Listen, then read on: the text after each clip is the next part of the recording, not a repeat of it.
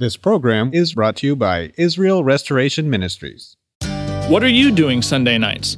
Come join Friendship with God radio Bible teacher Tom Cantor of the Friendship with God Fellowship Church every Sunday night at 5:30 p.m. at The Vine at 9336 Abraham Way, Santee, California. Watch and listen live around the world to Tom Cantor Sunday evening on YouTube.com by searching for Friendship with God Fellowship or by going to our homepage at friendshipwithgod.org. That's friendshipwithgod.org. Welcome to Friendship with God with our Bible teacher, Tom Cantor. Today's message and previous messages can be listened to or downloaded for free at friendshipwithgod.org. That's friendshipwithgod.org. You can also obtain free resources from Tom Cantor and view our online bookstore at friendshipwithgod.org or call us at 800-247-3051. That's 800-247-3051. Tom Cantor also has a daily devotional verse that comes out each day by email and on Facebook. To receive this small daily devotional verse that Tom Cantor puts out, you can sign up at friendshipwithgod.org. That's friendshipwithgod.org. Or find Tom Cantor on Facebook by searching for Tom Cantor and Friendship with God. Now, here's our Bible teacher, Tom Cantor. Just as Amalek came and there was war with Amalek and it was unavoidable, so it is with the Christian that with the flesh will rise up and there will be war with the flesh in his life. That's why it says in the Romans 8:7, the carnal mind is enmity against God. It's not subject to the law of God and it can never be. War with Amalek was unavoidable. Now, when Moses saw that Amalek was come to fight with Israel, Moses didn't say to Joshua, just ignore them, they'll go away. Just pretend they don't exist. He didn't say to Joshua, run, run, Joshua, run. No, he commanded Joshua in verse 9, Moses said unto Joshua, choose out men, go out, fight with Amalek. And tomorrow I'll stand on the top of the hill with the rod of God in my hand. So he tells Joshua, stand and fight, stand and fight. I'm going to go up to the top of the hill and the battle's going to be down below. I'll have the rod of God in my hand. And so that means that Moses was telling Joshua, you need to take this battle seriously. And the same with us. We need to oppose the flesh within us, its yearnings. It says in Romans 8:13 says, if we live after the flesh, we will die. But if we through the Spirit do mortify, do kill the deeds of the flesh, will live. And as many as are led by the Spirit of God, they are the sons of God. And so this is what it means to be led by the Spirit of God. This is what it means to be the sons of God. It means to be sensitive to the evil inclinations inside of us, that Amalek, and to stand and fight against them. Don't satisfy the appetites, the evil appetites. And then we read what Joshua did. Joshua was great because he always responded like that to Moses. It says in verse 10, so Joshua did as Moses had said to him, and he fought with Amalek, and Moses, Aaron, and Hur went to the top of the hill. He immediately flew into action. This is Joshua. This is Caleb. This is Joshua. They're a people of immediacy. You remember that Joshua and Caleb were the two spies that represented the two tribes out of the 12. And all the 10 other spies, they came back and when they went into the land later on, and they brought back an evil report when they said, well, it says in Numbers 13:26, it says they went and came to Moses and Aaron, to all the congregation of the children of Israel, wilderness of Paran, and they showed them the fruit of the land. That's the symbol for Israel, is two spies carrying the stick with the big cluster of grapes on it. They showed them the fruit of the land. They told them, they said, we came into the land whither thou sendest us, and surely it floweth with milk and honey, and this is the fruit of it. Nevertheless, the people be strong that dwell in the land. The cities are walled. They're very great. Moreover, we saw the children of Anak there. The Amalekites dwell in that land in the south. The Hittites, the Jebusites, the Amorites, dwell in the mountains. The Canaanites, all these ites, these termites. And he says, and Caleb stilled the people before Moses. He stilled the people before Moses. And this is what he said. let us go up at once and possess it. We are well able to overcome it. But the men that went up with him said, we were not able to go up against the people. They're stronger than we. And all the children of Israel murmured against Moses and against Aaron, and the whole congregation said, would God that we had died in the land of Egypt. Would God we had died in the wilderness. More of the same. But the point is about Joshua and Caleb is that these were men of immediacy. They said, we will immediately obey the Lord. So when Moses tells Joshua, go out, stand and fight, Joshua immediately does that. Now, you see what kind of a warfare Amalek waged against Israel when we saw in Deuteronomy 25, and that's why it's so important for us to look at that in Deuteronomy 25:17, because it describes that it says, remember what Amalek did unto thee by the way when you were come forth out of Egypt?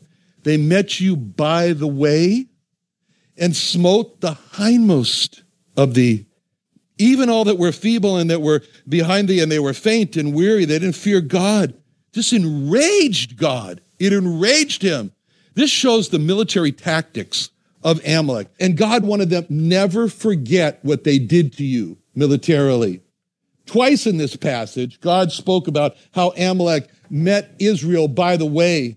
So Amalek was sitting there watching Israel, and they attacked the Jewish people when they were on the road. They didn't attack them when they were settled in their camps. They didn't attack them when they were assembled for war. They didn't attack them in their cities, but they waited till they were on the way, and that's when they attacked.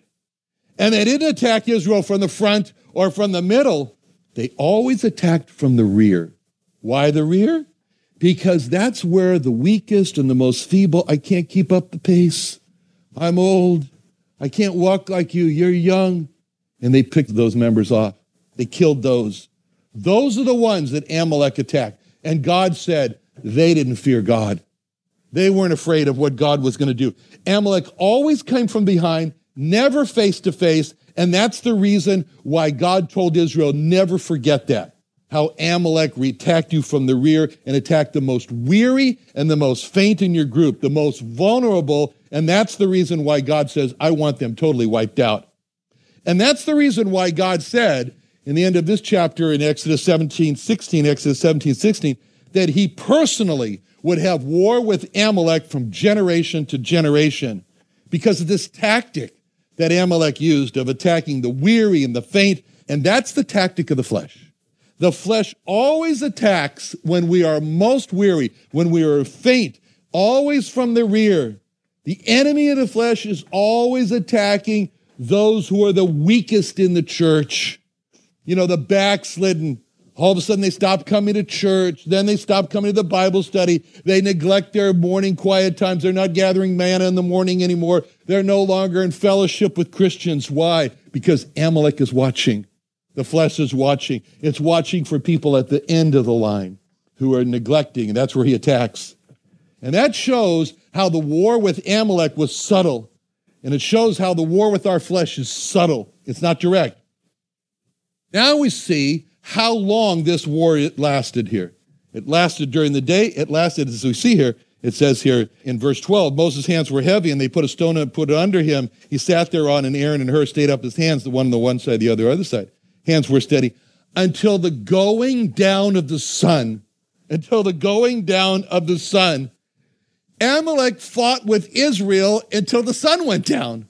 All day long. It was continuous. It went on. And that's what we find with our flesh. It is constantly against us, morning, noon, and night, continuously. And if a person thinks, oh, I finally got the victory over the flesh, and the flesh is not going to attack me anymore, watch out. That's when they're in the greatest danger. Because the war with the flesh is continuous. And just as the war with Amalek was continuous all through the day, no retreat. And we're so tempted to forget that we have an unending, continuous battle with our flesh. And that's why God said, you need to write this in a book and rehearse it, and don't ever forget it. Because it's symbolic of the war within us, the holy war against the flesh. And we should never forget we have an unending, continuous war with the flesh.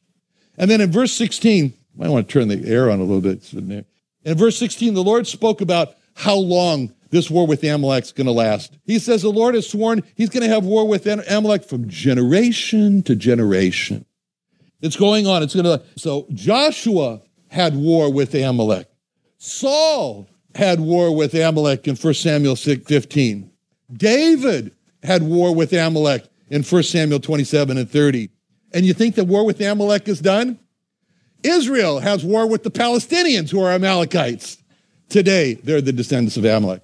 So the war with Amalek is unending. It's unending. And this shows our battle with the flesh is going to never end. It's going to continue all the way through life while we're down here on earth until one of two events happens, and that event is either Jesus comes or Jesus calls.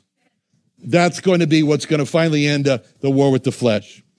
Now, all this talk about war with Amalek, it's kind of discouraging and it's depressing. And that's why the last part is so good, because the war with Amalek was winnable. It was winnable, and that's great.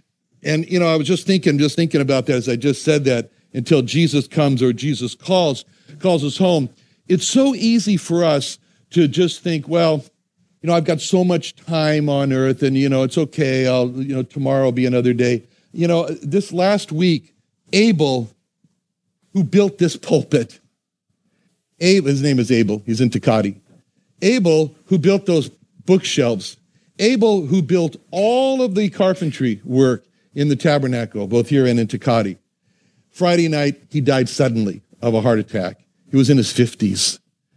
So as I'm sitting here at this pulpit right now, I'm thinking about that, about how soon our life can just go like that.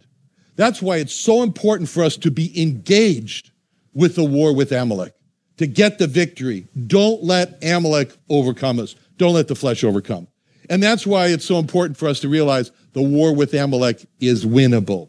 So Moses told Joshua, he said, okay, go out, choose out men to fight with Amalek, and I'm going to go stand on the top of the hill with the rod of God in my hand. We can imagine how Joshua told Israel, well, you go out and fight, and Moses is going to go to the top of the hill with the rod of God. And so Israel sees Moses walk up to the top of the hill with this piece of wood in his hand. It kind of looks like an ordinary walking stick, only it was the rod of God. But they knew that that was the rod that when Moses held up, miraculous plagues happened all over Egypt, the Red Sea. They'd seen it all. But there might have been some in Israel that said, that rod, that's such an ordinary looking rod. It's just a piece of wood. It doesn't look like anything special. But there was a secret to winning the war with Amalek. There was a secret, and it's found in verse 11. It came to pass when Moses held up his hand that Israel prevailed. And when he let down his hand, Amalek prevailed. But Moses' hands were heavy. So they took a stone, put it under him. He sat on it. And Aaron and Hur stayed up his hands, the one on the one hand side and the other on the other side. His hands were steady until the going down of the sun. And Joshua discomfited Amalek and his people with the edge of the sword. So Moses goes up the hill. He's going to watch the battle. And Moses, he kind of wants to engage himself in this battle down there below. And so what does he do? He lifts up his hand with his rod in there. And he says, no, Israel must win the battle. And the Lord sees Moses' hand being lifted up, and the Lord makes Israel to prevail in the battle. And after Moses sees that Israel's winning, he says, well, that's good. Okay, I'll let my hand down. He just thought, well, that takes care of that. Israel's going to win the war. I'll just let my hand down. It's kind of heavy, held it up there anyway. But Moses is then surprised to see that when his hand goes down, the battle reverses. And the Amalek starts to win. So Moses puts his hand back up, and Israel starts to win again. But he gets tired and he puts his hand down, and so he's constantly going like this, back and forth. And he realizes, there's a secret here. Hand up, they win. Hand down, they lose. And so he says, okay, I'll just lift up my hand. And that lasts for about 15 minutes. I don't know, maybe. Have you ever tried to hold out your hand like that? I can't even hold my hand out there for 3 minutes. But this goes on hour after hour. He can't do it. He can't do it. And that's when he realizes that's when he has helpers. He's got helpers. He's got Aaron and Hur, and they're going to help him. So the first thing they do is they get him a place to sit down. Sit down, Moses. You shouldn't be standing the whole time. Okay. Moses sits down, and then he's got the help, and he holds out his hand, and as it begins to shake and sway back and forth because he's tired, Then he drops his arm, and then Moses drops his arm, and then his assistants come. They set the stone, and then Aaron and Hur, they look at each other and they say, we got to help him. We got to help him. You stand on that side, I'll stand on this side. We'll take turns here. We'll hold up his hands. And so they did that. And they found that as long as Moses held out, either his right hand or his left hand, Israel prevailed. And when he let it down, then Amalek prevailed. That was the secret. That was the secret of Israel winning the battle. The secret to winning the battle was Moses up there on the hill, holding out his hand. That really was a secret, because everyone thought, no. The secret to winning the war with Amalek is the captain. It's the general Joshua. He's the secret. He's the captain. He's the one who makes all the decisions in the battle. Everyone thought, the buck stops with Joshua. And the common thought was that the secret of winning the battle was the brilliance of Joshua as a military commander, a planner, and making the strategy. And they thought, the secret's got to be with Joshua. He organizes Israel's army. Are we going to go in as a spearhead? Are we going to go in as waves? Are we going to have archers? How are we going to do this, Joshua? So everyone thinks that Joshua is the secret to winning the war with Amalek. And so, or you could think, no, it was the choice that Joshua made when he chose out that men. Oh, that was it. He chose out the best men. Look at those men. They're fighters. Oh, don't mess with the IDF. Those men that fought for Israel, that's the secret. No one could have imagined that the secret for Israel in winning the war with Amalek was in Moses, who wasn't even in the battle. It is on a hill overlooking the battle. And if you told the Amalekites that, your war is dependent on whether this old man up on the hill holds up his hand or not, they would have said, that's ridiculous. He has nothing to do with who's going to win this battle. Oh, but he did. That was the secret. No one could have imagined that the secret for Israel in winning the war with Amalek was whether or not Moses stretched out his hand over the battle. That was what it was. And just as the secret today is going to heaven is by trusting in the blood of the Lord Jesus Christ, that's against all conventional thinking. And if you tell people the key to whether or not you're going to heaven or whether or not you're going to be lost or saved is whether or not you trust in the umbrella blood, the protecting blood of the Lord Jesus Christ, their response is, that's ridiculous. That has nothing to do with going to heaven. And that's because of 1 Corinthians 2:14, which says, 1 Corinthians 2:14 says, the natural man receives not the things of the Spirit of God. They're foolishness unto him. Neither can he know them because they are spiritually discerned. And the problem was that Moses couldn't hold his hands up alone. Moses needed help. He needed the help of Aaron and Hur. Without Aaron and Hur, Moses couldn't hold his hand out. Moses was dependent on Aaron and Hur to be able to hold his hand out. Now that's a picture. We just stand back and we look at those three persons up there on the hill. There's Moses, there's Aaron, there's Hur. And they each have a part in the winning of the battle, the war against Amalek. And that's instructive to us. Moses holds out his hands. That's a picture of a life of prayer. That's a picture of a life of prayer. Moses must be willing to hold out his hand. If Moses is not willing to hold out his hand, then Israel's going to lose the battle. So Moses there is us with a life of prayer. We have to be willing to enter into the battle against our flesh and to have a life of prayer. Hur, it's interesting what his name means. Hur means white or whiteness. Everything is associated with Hur is holy. His grandson is going to be Bezalel that's going to make all the parts of the tabernacle. But this name, Hur, is found in Esther 8:15 when it speaks about Mordecai wearing the royal linen, the royal white linen. It's always so Hur represents purity. He represents a clean life. So here's the picture of Moses. He is dependent on Hur to hold up his hand. That's an illustration to us of how our life of prayer is dependent on a pure life. It's dependent on a holy life.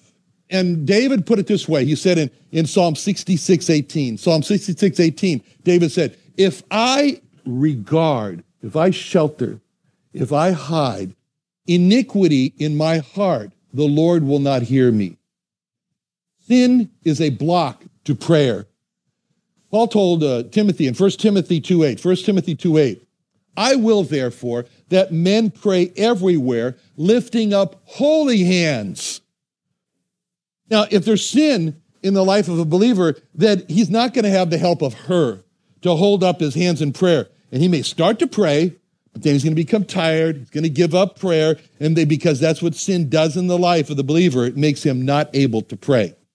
Now, then there was Aaron. Now, Aaron represents the priesthood.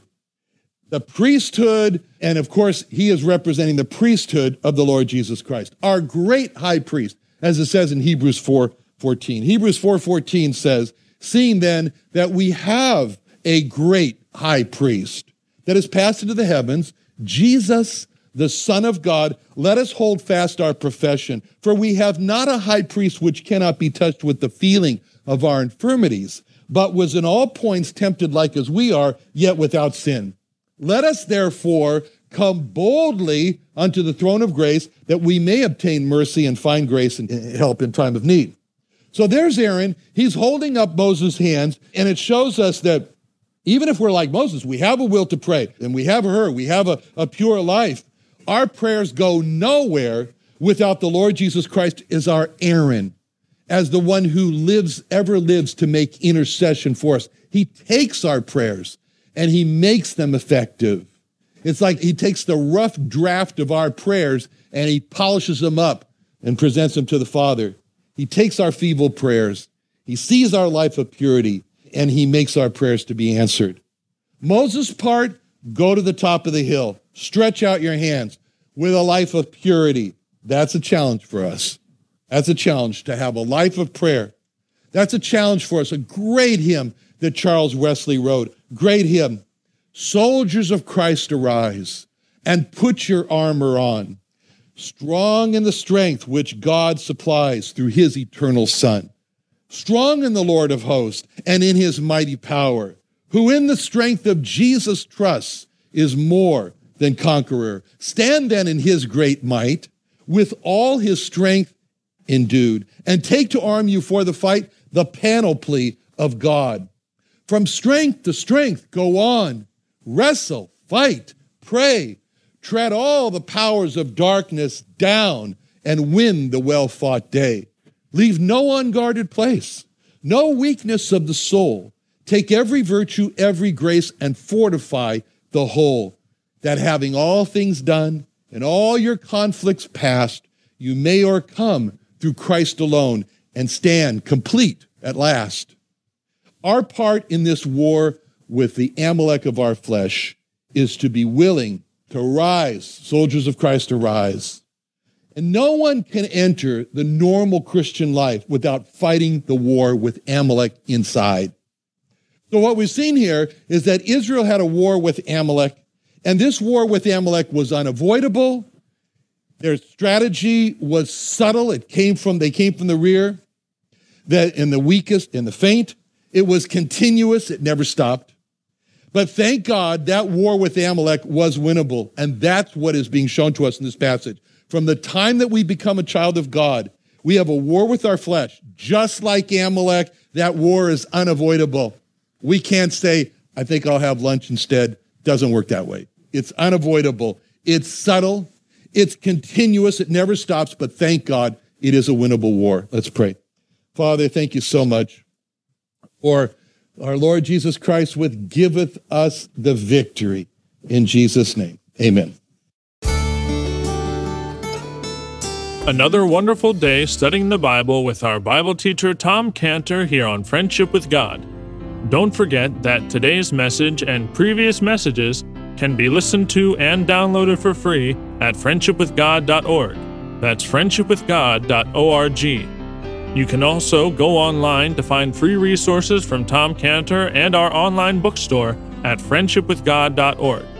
You can also find Tom Cantor on Facebook, and you can also go to friendshipwithgod.org to sign up for his daily devotional. Tom Cantor is also the founder of Israel Restoration Ministries. You can visit that website at israelrestoration.org.